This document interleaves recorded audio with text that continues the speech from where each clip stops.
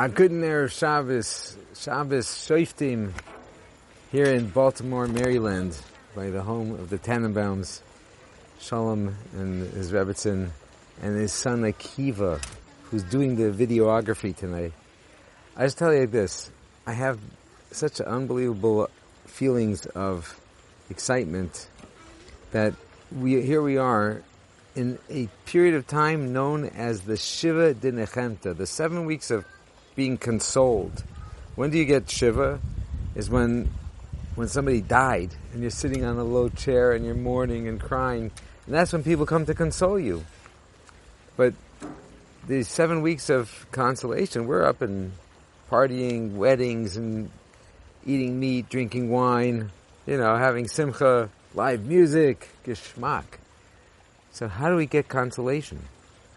So each week has a special message. In this week's Haftorah, it says, Anochi, Anochi, Menachemchem. Hu menachem. I, ich, as they say in Yiddish. I'm going to console you, Hashem says. So why does it have a double lashon? Anochi, Anochi. Just say, Anochi, Menachemchem. I am the one who's... What do you have a duality there? And I think that there's something very powerful that we all need to kind of absorb into our being and make it part of our life, that Hashem's not schizophrenic. There's no two things about God. There's two things that we've got to be adjusting to. And that's to prepare for Rosh Hashanah. These 7 weeks lead right into Rosh Hashanah. And on Rosh Hashanah and the Aseret Yemei Tshuva, one of the biggest themes is Avinu Malkeinu. Avinu, our Father and our King. And there's two aspects. There's the Avinu part and there's the Malkeinu part. The Avinu part, how do we get a nechama that it's Avinu? It's because our Father. We're talking to Hashem, who's our Father. That's the best thing in the world. We got Hashem as our Tati. That gives us chizik. So that's a nichum, that's a constellation. Hashem is our Father. And the next one is Malkeinu. How does Malkeinu get us consoled? Because Malkeinu means we're also princes. We're royalty.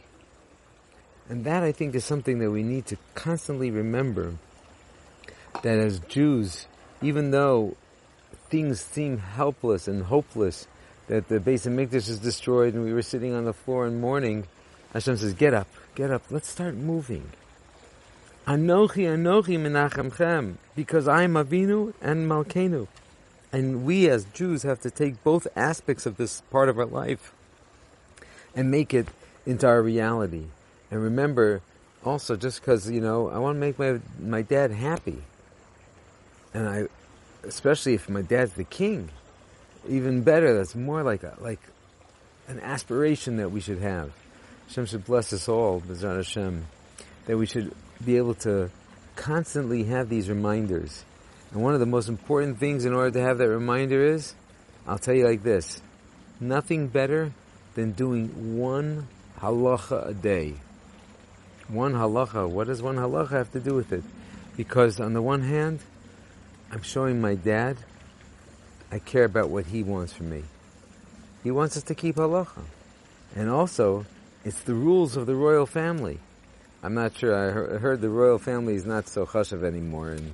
In the British Islands, they're a little bit abdicating or whatever. But we want to live up to it. We don't want to start, doing all these weird stuff. And if we follow the rules and we show that we're involved in learning the rules, you could take one little paragraph. It probably could take you 2 minutes. One thing a day that you don't do already, it boosts you up to that next level. It makes you aware of Avinu and Malkeinu at all times in your life. And with that, we can enter Rosh Hashanah, and hopefully each and every one will have a ksiva v'chasima tova, a good Geben Shiur, an amazing, amazing Shabbos. Thank you so much, and thank you for the Tannenbaums and the Gans Klal Yisrael. Shav Besoros Tovos, when we see each other in the Holy Land with Mashiach Tzidkeinu v'Meher B'Meinu, Amen.